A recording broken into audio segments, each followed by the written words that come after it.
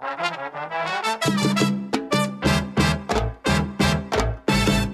let me tell you what you're listening to. Welcome to Father Simon Says on Relevant Radio with Father Richard Simon. I'm here to answer your questions. Have a question?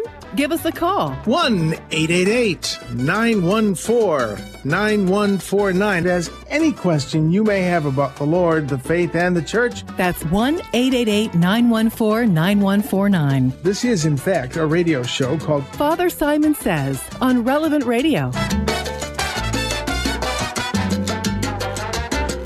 Boy, have we got a reading today. It's one of those unpleasant readings.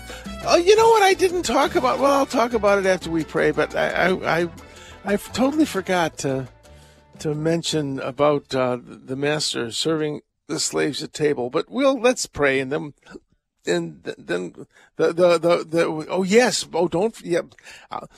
let's pray. Then I'll say all those things. In the name of the Father, the Son, and the Holy Spirit. Come, Holy Spirit, fill the hearts of your faithful and kindle in them the fire of your love. Send forth your Spirit, they shall be created, and you shall renew the face of the earth. Lord, you taught the hearts of the nations by the light of the Holy Spirit. May God rebuke him, we humbly pray. Oh, that's the wrong, I've slipped into the wrong prayer. It's been one of those days. By the power of God. No, I think we're still on the prayer to the Holy Spirit, aren't we? Come, Holy Spirit, fill the hearts of your faithful and kindle in them the fire of your love. Send forth your Spirit, they shall be created, and you shall renew the face of the earth. Lord, you taught the hearts of the nations by the light of the Holy Spirit. Grant us by that same Spirit to have right judgment in all things, and evermore to rejoice in his comfort through Christ our Lord. Hail Mary, full of grace, the Lord is with thee. Blessed art thou amongst women. Blessed is the fruit of thy womb, Jesus. Holy Mary, Mother of God, pray for us sinners now and at the hour of our death. Amen. Saint Michael the Archangel, defend us in battle. Be our protection against the wickedness and snares of the devil. May God rebuke him, we humbly pray. And do thou, O Prince of the heavenly host, by the power of God, cast into hell Satan and all the evil spirits who prowl about the world seeking the ruin of souls. Amen. And Lord, I'd ask your prayers for a very dear friend of mine who's got some worrisome news from the doctor. I ask you to grant healing, Lord, and work your perfect will in all of our lives. In the name of the Father, and of the Son, and of the Holy Spirit. Amen. All right. That said, as we sit here, as the cheese slowly slips off the cracker of my mind, well, a couple things I wanted to mention. One of them, of course, is that tomorrow, Friday, the Pope has asked us to fast and pray for peace, which is a wonderful thing. And maybe I can throw in my own suggestion along with the Pope's. Maybe say an extra rosary for peace, because I really do think it's a powerful weapon. And also, in the gospel a few days ago, Jesus told what I believe was kind of a funny story about the master who puts his slave in charge, and the slave begins to eat and drink and with the drunkards and beat his fellow servants. Well, when the master comes home, he's going to be in trouble. But blessed that servant who the master finds hard at work. He will wait on that servant. That actually used to happen in the ancient world, among the Romans at least. There was the Feast of Fools, in which the slaves were waited on by their masters. Everything was supposed to be topsy-turvy. I don't think the Jews did that, but they would have been aware of it because of the presence of Greeks and Romans among them. So that idea that the master will wait on them, that actually did happen in the ancient world. So I thought you might want to know that, and I guess that's about it. Well, let's get to the reading here. This reading from Luke, the 12th chapter, the 49th verse, very disturbing. I've come to set the earth on fire, and how I wish that it were already blazing. There is a baptism with which I must be baptized. The word baptism in Greek just means to immerse. If they'd had coffee and donuts in the ancient world, you would have baptized the donut. It was that common a word. A person who was grieving was said to be baptized in tears. A person who was drunk was said to be baptized in wine. It was that common a word. So there's an immersion with which I must be immersed. and how great is my anguish until it is accomplished. He was talking, I believe, about the spiritual battle, which was the Last Supper, the Garden of Gethsemane, and the crucifixion. It was a spiritual war. Then he says something very upsetting. Do you think that I've come to establish peace on the earth? No, I tell you, but rather division. Jesus came to establish division? I thought Jesus was nice. Oh, there's no charismatic virtue of nice. I'm sorry. Or no charismatic gift of nice, nor fruit of the Holy Spirit nice. There's kindness, which really means usefulness in Greek, but no virtue of nice. I'm not saying don't be nice. Be nice, be courteous, be hospitable, but be honest. Speak the truth, but in love. So what's going on here? If you think of the word peace in Hebrew, it's a little bit different. Oh, by the way, the word, I'm reminded of a joke when I think about the meaning of the word peace. So this old fellow's in the hospital, and the nurse is fluffing his pillow and getting him all squared away. And she says, "Are you comfortable, sir?" And he says, "I make a good living." That's the joke. Never mind. But that's peace. That's what peace means in Hebrew. Shalom. If you ask someone, "How are you?" it's Mahashalomka. How's your shalom? It means your welfare. I think of that wonderful old hymn, "It is well with my soul." That's the idea. It's well with my soul. God has given me what I need in the material world and what I need in the spiritual world. It's well with my soul. That's peace. And that's what Jesus is supposed to do for us, make us all warm and comfy and happy. Not so much. No, there's going to be division. A household of 5 will be divided. 3 against 2, 2 against 3. That's the world in which we're living. You know, we talked the other day about somebody wrote in and said, "I've been asked by my best friend to attend his daughter's wedding to her girlfriend." Well, no, you can't be a witness to that, because it's Jesus defined marriage as a relationship between a man and a woman. The word in the text is not wife, it's woman.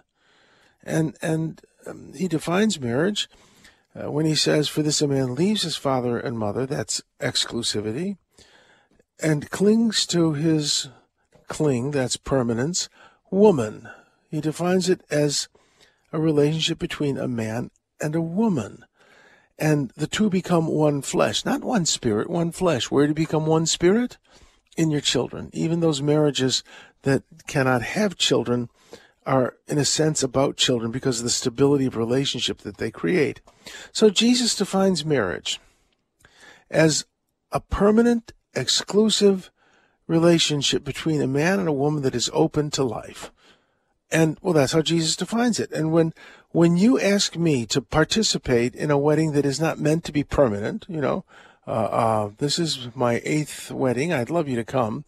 Well, you don't believe in the permanence of marriage. Well, I'd like you to come anyway. Oh, for the sake of the family, you have to be supportive. In other words, you're asking me to deny Christ.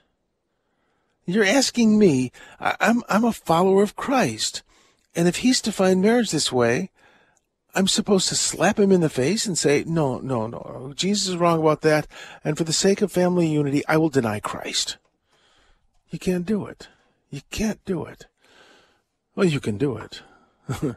But Jesus said, "He who denies me before men, I will deny before my heavenly Father." Good luck with that. So Jesus, the very fact of Jesus in our times, he is a sign of contradiction, and he is a source of division. Well, that's not right. You must make a decision for Christ or a decision against him.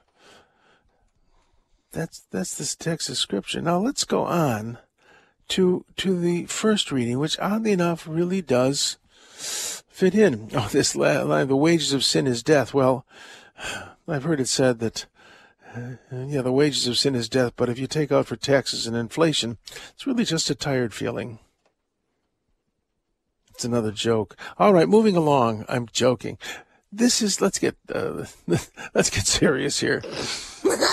Thank you, Bart. Finally got the joke. Slow on the uptake. Okay, I'm speaking in human terms because of the weakness of your nature. I wonder, my theory about the letter of the Romans, it's addressed to the Jews and the Greeks in a way to discuss, to say, how can you get along? It's a Talmudic sort of reasoning process that says, we're all descendants of Adam. We've all sinned and fallen short of the glory of God.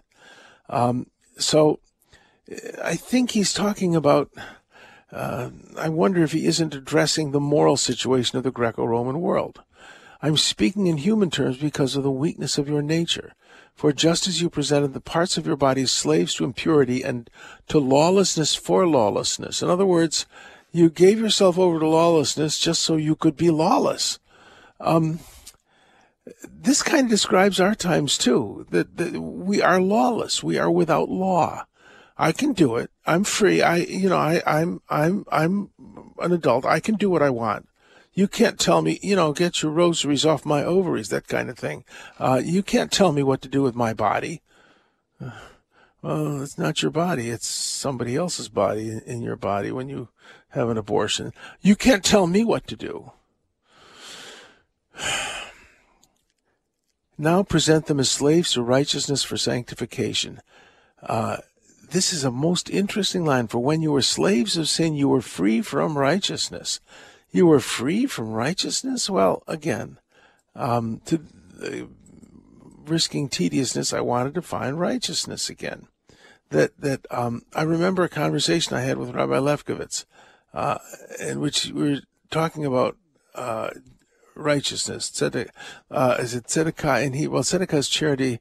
Tzedakah is righteousness. I'd have to look it up, but that's the root of righteousness. And the highest compliment that a Jew can pay you is to call you a tzaddik. If you're a tzaddik, you're a righteous man. Joseph, the scripture says, was a righteous man. He was a tzaddik. That's, as I said, the highest compliment that a Jew would pay you. It means a man whose deeds are overwhelmingly righteous. And I remember Rabbi Lefkowitz saying to me that God was the ultimate tzaddik because all his deeds were righteous. And I remember reminding him of that, and he said, I didn't say that. I said, I thought you did. I didn't say that because that would be anthropomorphizing God. You can't say quite what God is, but, what God is not. So the righteousness of God, yes, but no, but I mean an anthropomorphizing of God. This is live. Yeah, but I think Rabbi Lefkowitz would say no, and we would say yes, that it is all over the Old Testament. But at any rate, I think he said it. So when, God willing, I meet him in glory, and I know he loved God, and he loved, I don't want to go into that, but we'll trust God for that. But I'll say, you said it. I know we can look back to the archives. Moving along here, though, the idea of righteousness. What is righteousness? It is the very nature of God. That's what righteousness is. And God wants you to be like him. He wants you to be like him. Well, how can we be like him? That's the whole point of the letter of the Romans, that we have a new template, not just the righteousness of the law, 613 boxes that we must fill in, which we must check off, but we have the Torah come to life. We have the law of Moses come to life in the person of Jesus of Nazareth, who is the visible image of the invisible God. If you want to know what God is like, get to know a Jewish carpenter who was born in a barn and died under arrest. That's what God is like.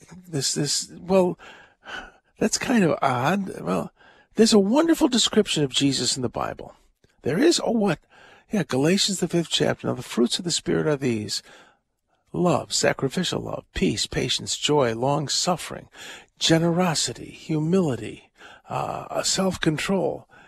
These fruits of the Spirit, that describes the personality of Jesus. And God wants to adopt you. We read that again in the letter to the Romans. Those whom he foreknew, he predestined, not to go to heaven or hell, but to be conformed to the image of his Son, that he might be the first of many brothers and sisters. In other words, God wants to adopt you, and he can't adopt you until you look like Jesus.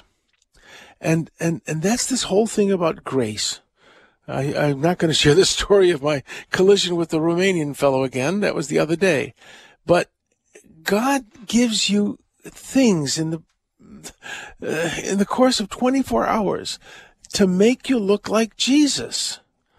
You know, you have all these opportunities to look like Christ, and some of them are not so pleasant.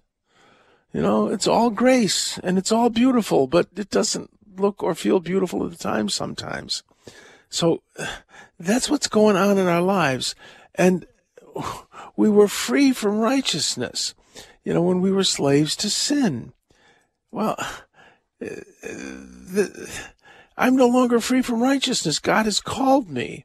And now I have this responsibility of righteousness. I can't just do what I want because God has called me and he's called you. We're slaves of righteousness now. And our goal in life should be love and peace and patience and joy. Our goal should be trying to look like Christ. Now, I've said this before, but grace is what's given. Sin is what's taken. Adam and Eve, they took the fruit that God had said, no, don't eat that. They took that fruit. And he said, no, I'm not going to obey you, God. She said, no, we're going to take what we want. You know, I've tried to share with you many times that prayer is not getting God to do our will. It's not even getting us to do God's will. It's giving God permission to do his will. That's what prayer is. Well, isn't he going to do his will anyway? No. That's the marvel of this, that we have a humble God who will allow us to tie his hands. You know, Jesus was nailed to the wood of the cross, but in certain representations, you see rope also, and I think it's appropriate. We have no biblical or historical evidence that Jesus was nailed and tied to the cross, but I've seen representations, and that really is, I think, appropriate because we were able to tie the hands of the Son of God. And we tie his hands in our life all the time by saying, no, I want what I want, and you'd better jolly well give me what I want or you're not God. That's not so. It's not how it works. That God allows us to restrict him. Doesn't have to, but freely he allows us to restrict him. So grace is what's given. Sin is what's taken. And as Cale Clark was saying earlier on in his show, that thanksgiving pleases the Lord. When we find difficult circumstances in our life and we realize that they're God's grace giving us an opportunity to be conformed to the image of Christ, that we should say, thank you, Lord. Thank you for this difficult circumstance. I will trust that it's your gift, your grace. Grace is what's given, sin is what's taken. And we are no longer slaves to lawlessness, but we are slaves to righteousness. We're slaves to the nature of God. You know, another beautiful old song, turn your eyes on Jesus, look full in his wonderful face, and the pleasures of earth will grow strangely dim in the light of his glory and grace. Once you have looked square into the face of Christ, well, you're hooked. All right, let's take a break, and we'll be back with letters and a few comments and a few other things. Turn your eyes upon Jesus. Look full in his wonder. Looking for a new job? How about one that offers you opportunities for spiritual, social, and charitable growth? Our sponsor, the Catholic Order of Foresters, is hiring new agents today. Visit relevantradio.com/Forester, an Illinois life insurance society not available in all states. They paved paradise, put up a parking lot with a pink hotel, a boutique, and a swinging hot spot. Don't it always seem to go that you don't know what you've got till it's gone? They paved paradise, put up a parking lot. Ooh, it is so true. So true. All the trees Before I launch into letters, I would like to return to my discussion of the Diocese of St. Dymphna in the state of North Vermont. I don't Pretty know if I far was out very there, isn't it, clear. that diocese? Yeah, it is pretty far out. It's cold, too, in winter. But it does like Wobegon, yeah, Mist County, and where's Bishop Bruce of Burlington. Well, moving along here, that's what I should go. But this is for most archdioceses. I've seen some dioceses and archdioceses where the seminaries are full and the churches are filled with young people, and there's a shameless lack of gray heads. But they're not many, and I think I said yesterday, studying the problem is like studying fat people to see how to lose weight. Study what skinny people eat. Don't study me. Study somebody skinny. Study the voice in my head who is not overweight, let me tell you. But I think that we really genuinely need to we need to define success. I remember in religious education, I defined success for a religious ed program as a program that got an adolescent male to go to church in the summer when his parents were on vacation. That's the successful graduate of a religious ed program. I don't want to cut out the girls. They tend to be more prone to church going than the boys. Not much more in these days, but when you have an adolescent who goes to church when his parents are away, you've done a good job on that kid. It doesn't happen much, does it? We need to define success. And what is success in an archdiocese? I think success in an archdiocese is not measured by numbers, but by conversion. And where you have people who are really committed to the liturgy, and especially young families. I think one of the criteria of success in a parish is, do you have a lot of people who really practice what is taught in Humanae Vitae? Young people who are open to life. Do you have a congregation of people who believe in life? I think real attention should be paid to the definition of the successful parish, and we haven't done that. If people are coming to church, it's successful. I don't think that's the criteria. Conversion is the criterion. Are people coming to Christ? I heard there's a proverb among the Pentecostals where Christ is present, lives are changed. Is that going on in my parish? But what I really want to talk about in this meditation, this extended meditation on the Archdiocese of St. Dymphna in North Vermont, Eucharistic revival. We're talking about this renewal of the Eucharist. We're going to gear up for this. But I really believe before that, we need to look at the spiritual lives of diocesan priests. Diocesan priests. I love the diocesan priesthood. I became a diocesan priest because for 1,000 years and more, the parish has been the vehicle of the faith. It's where you go to meet Christ. And I don't know that that's happening now. We are on the edge of real change in the church. And I don't mean kind of adopting the spirit of the age. I think we are on the edge of either returning to what the church means as a body, or losing it completely. When you say church, you mean your parish. That's what... the bishop is wonderful. He comes and visits. The Pope is wonderful. He says great things. But where the rubber meets the road, as they say, it's your parish. At least traditionally, that was the place where you went to share your faith with people who believed, where you brought your kids there to absorb Christ and to be evangelized. And your contact with the church was essentially your pastor. And I'm sure I've shared this with you, but in 1972, the priest senate of the Archdiocese of Chicago asked Cardinal Cody to petition Rome to limit the terms of pastors. It was assumed that a pastor would die in his parish, and he got to know you, you got to know him. He might have been a difficult person, but, well, you got to know him and he got to know you. I would maintain that if a pastor does not know the names of his parishioners, he's failing as a pastor. How do you learn the names of your parishioners? By being there a long time and talking to them.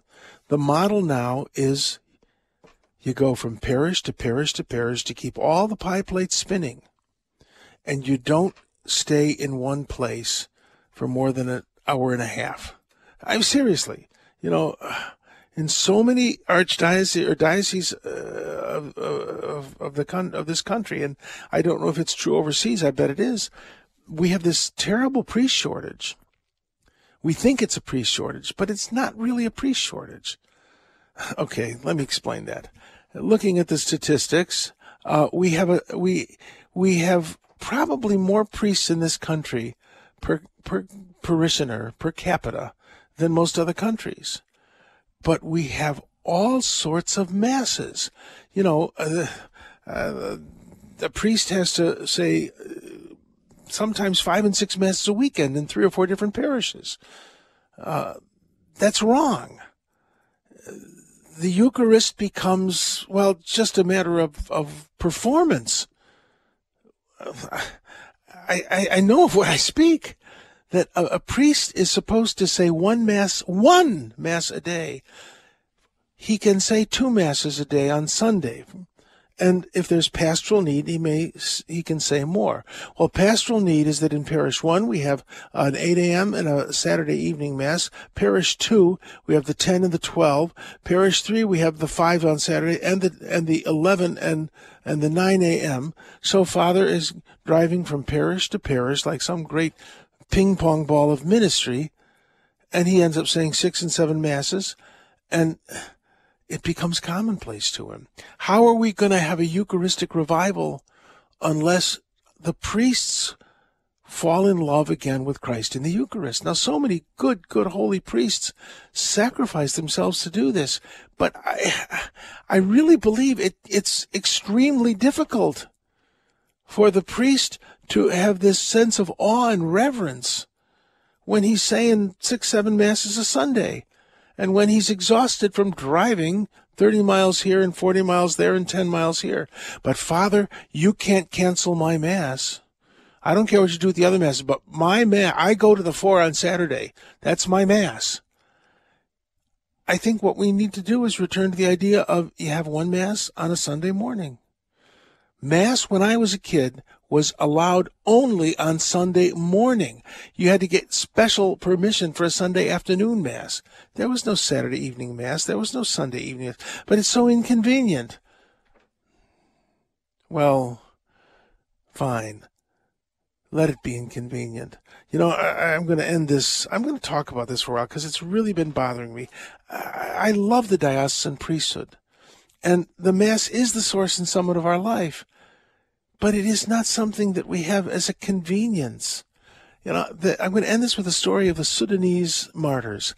Most people don't know of the martyrs of South Sudan.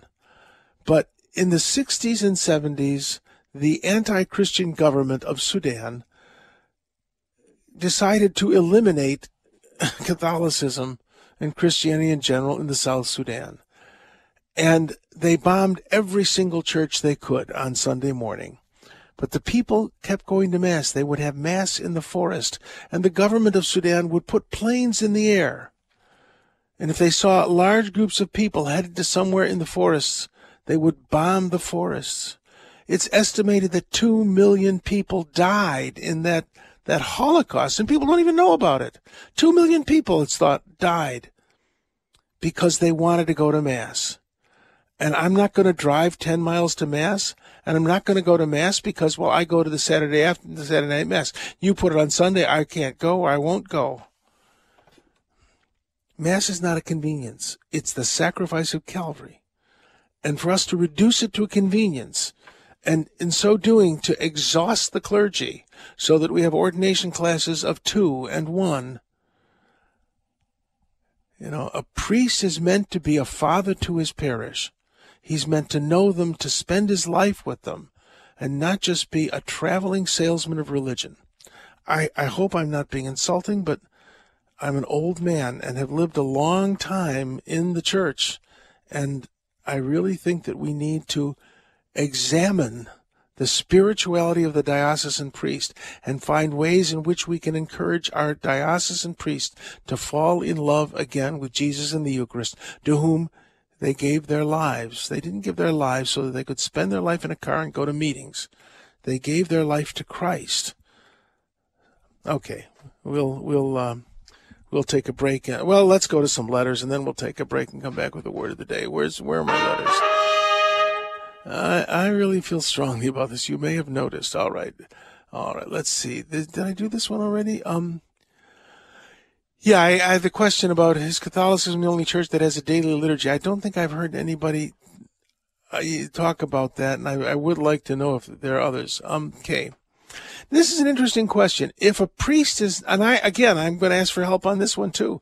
If a priest is not in a state of grace before a Mass that he needs to celebrate, that is a Sunday Mass in a rural community with no other priest available, what can he do? Is he committing a second serious sin? Well, technically, yes. He's committing the sin of sacrilege. Sacrilege is to abuse a sacred thing. For instance, if I drop the Blessed Sacrament, that's not a sacrilege. If I throw it to the ground, that's a sacrilege. So you have to intend a sacrilege. It's a sin. Any sin, you must intend the sin. For a mortal sin, it must be grave matter.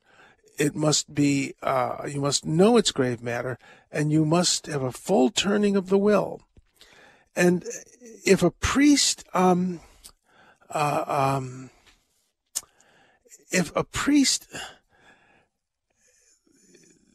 unfortunately is in a state of sin and is unable to go to confession, and unable to find another priest to say that Mass, he may feel he is under compulsion to say that Mass, which would mitigate the moral culpability of it. And I think that we also need to understand this. I would like to know if there's a good moral theologian listening. I'd like to know what they would suggest in that situation. There's no possibility that another priest can say that Mass should he go ahead and say it, even though he is in a state of serious sin or thinks himself to be. He did. Oh, what? The voice in my head found something. What is that? What did they say? They said, yes, normally, it would be a mortal sin to commit a sacrilege. They said, however, a priest who has fallen into mortal sin, but who is unable to make his confession despite his desire to do so, may celebrate Mass for the benefit of the faithful without adding a further sin of sacrilege. Yeah, and that makes great sense because he doesn't have a full turning of the will. He wants to obey the law, but that would mean many people would miss their Sunday obligation. Now, one can be reassured because of the idea, it's called ex opere operato. Opus is the Greek word, or the Latin word for work, and ex opere means from the work. From the work, and then operatus means being done or being worked. From the work being worked. In other words, a bad priest can say a good Mass. A bad bishop can ordain a good priest because it isn't actually the priest or the bishop who's doing it. It's Christ through the bishop. If the priest or bishop intends to do what the church intends and uses the valid form and matter, in other words, uses the appropriate oil for confirmation or ordination, the appropriate bread and wine for Mass, and intends what the church intends, Christ works through him. Christ can work through bad men, and that's a biblical principle too. Caiaphas the high priest was able to prophesy in his role as high priest, as Scripture says. It is fitting that one man should die for the nation. So if you suspect a priest of not being a good and holy man, don't worry about it. It's Christ who is bringing you the sacrament of the Holy Eucharist, or whatever, any other sacrament. That's the doctrine of ex opere operato, from the work being done. So thank you, voice in my head, for that. That's great. Okay, let's go here. All right, what time is it? Oh, I can do another letter. Okay, my family and I were on vacation last week and went to Mass. where before the final blessing they told us all to have a seat and listen to a guest speaker about final estate planning when you pass away, which was to be followed by a video. I thought this was inappropriate, especially since we hadn't received the final blessing. I thought this should have been an optional thing after Mass had ended. What are your thoughts? Oh dear, oh dear, oh dear. Absolutely. And I would say this verges on sacrilege because you have a captive audience and a salesman. Nip it in the bud. Exactly. I remember going to a beautiful, beautiful liturgy, the old rite, the old Mass. It was All Souls Day, and it was they had an orchestra and a magnificent choir and Mozart's Requiem. It was magnificent. And well, after the Sanctus, a bunch of people got up and left because, of course, that Mozart didn't write the rest of the Mass. He died after writing the Sanctus. And, of course, they were there for Mozart, not for Christ. Well, but then the Mass went on, and it was breathtakingly beautiful. And at the end of the Mass, the priest, a good, good man, in his biretta and his fiddleback vestments and the glory that was Rome, he accepted the giant novelty check from the Polish Benevolent Association that had paid for the orchestra and the choir. And, I thought in the new Mass, I wouldn't have noticed it. But in the old Mass, it just stuck out like a sore thumb. And it should at the new Mass. Mass is, I said this the other day, there's no such thing as the healing Mass. There's no such thing as the charismatic Mass. There is no such thing as the Mass for peace and justice. There's the Catholic Mass. The worship of God, the unbloody representation of the sacrifice of Calvary. That's all that Mass is, nothing less and nothing more. And for me to use Mass to make my political statement, to make my theological statement, to make my financial statement, I think is wrong. And I would say that whoever decided to have this salesman come up, a salesman or a politician, coming up before the final blessing, having a captive audience, that was extremely wrong. That's my thought on it, Jennifer. All right. Very good. All right. I think we should probably go to a break, and I'll come back with a word of the day. And we don't forget our Catholic Order of Foresters toll-free line at 888-914-9149. 888-914-9149.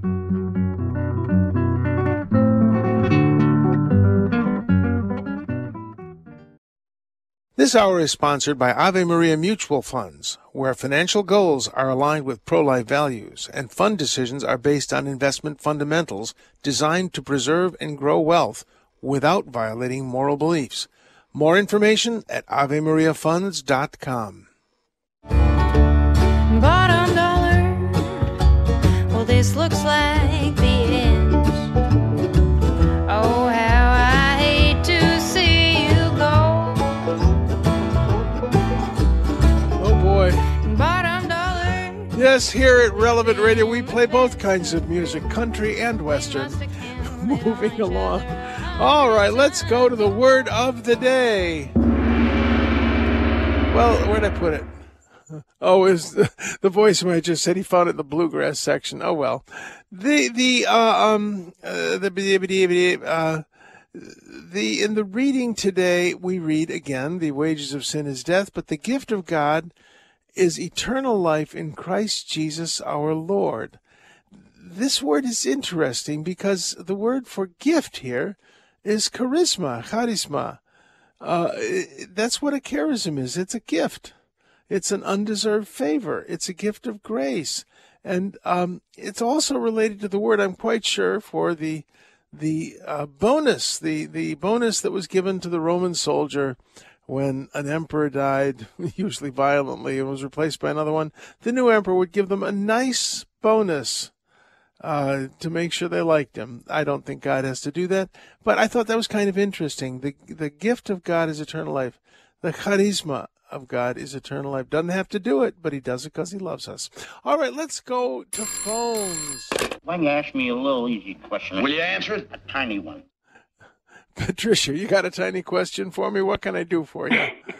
Yes, thank you.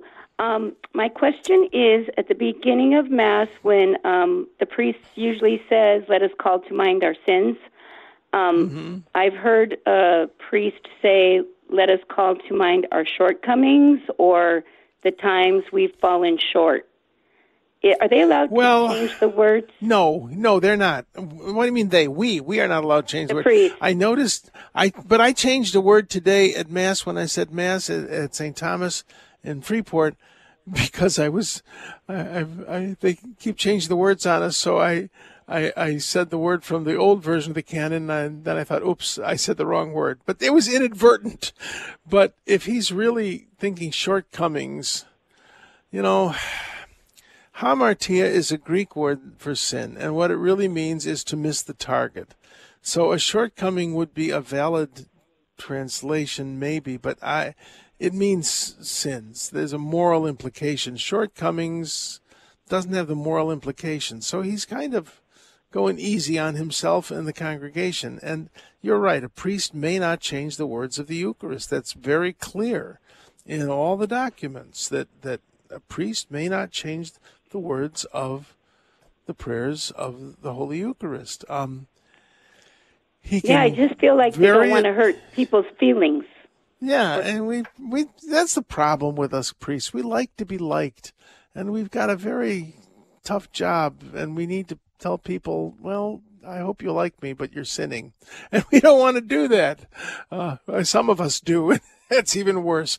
But, you're absolutely right. A priest has no right to change it. And if a priest significantly changes it to the point where you're getting a little crazy, what you have the right to do is to say, Father, I have the right to the Roman Catholic Mass, not to the Mass that you wrote. I'd go light on that, but, shortcomings, if he were to change the words of the canon significantly, or God forbid, the words of consecration, then, and I mean that, God forbid, he does, then you got a serious situation. So, you pick the hill you want to die on, and, to put up with it. But you're right, a priest, it's an arrogance on our part, on the part of us clergy, to take on ourselves the new and improved Mass. So we can't improve on it. We shouldn't improve on it. Does that answer your question, Patricia? It does. Thank you very much. God bless. All right. Say a prayer for right. him. All right. Okay, thank Let's you. Let's go to Marlene in Little Falls. Marlene, what can I do for you? Hi, Father. Just want to tell you, I feel exactly like you. I'm probably the same age as you are. We have a son that's Oh, yeah. Go on. Yeah.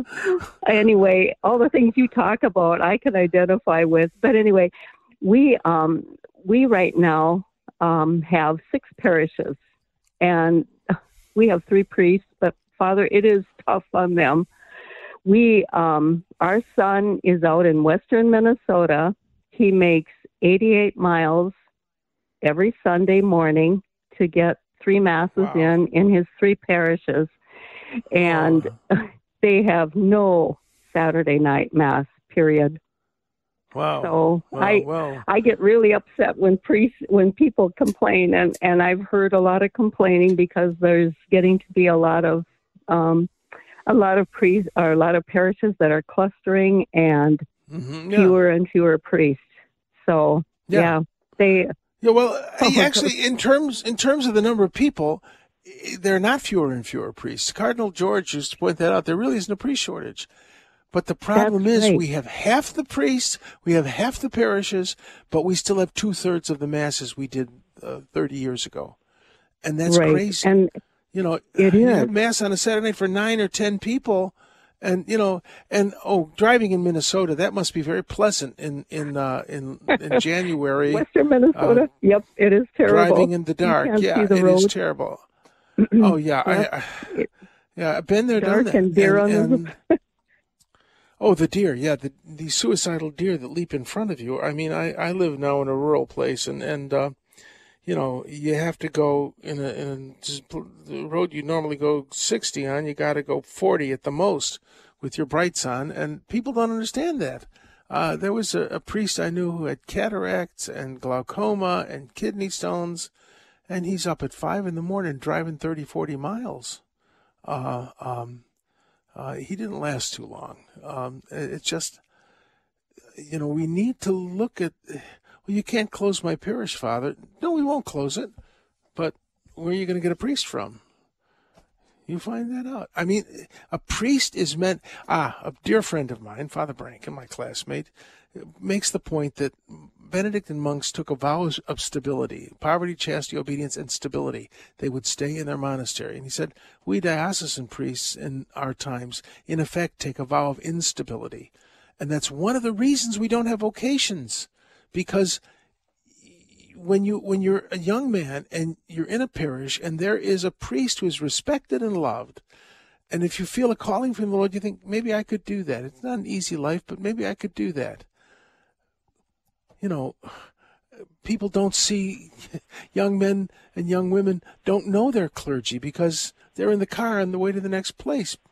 So, right. And you, Marlene, right. You know what I'm talking about. Yes, I do, Father. I sure do.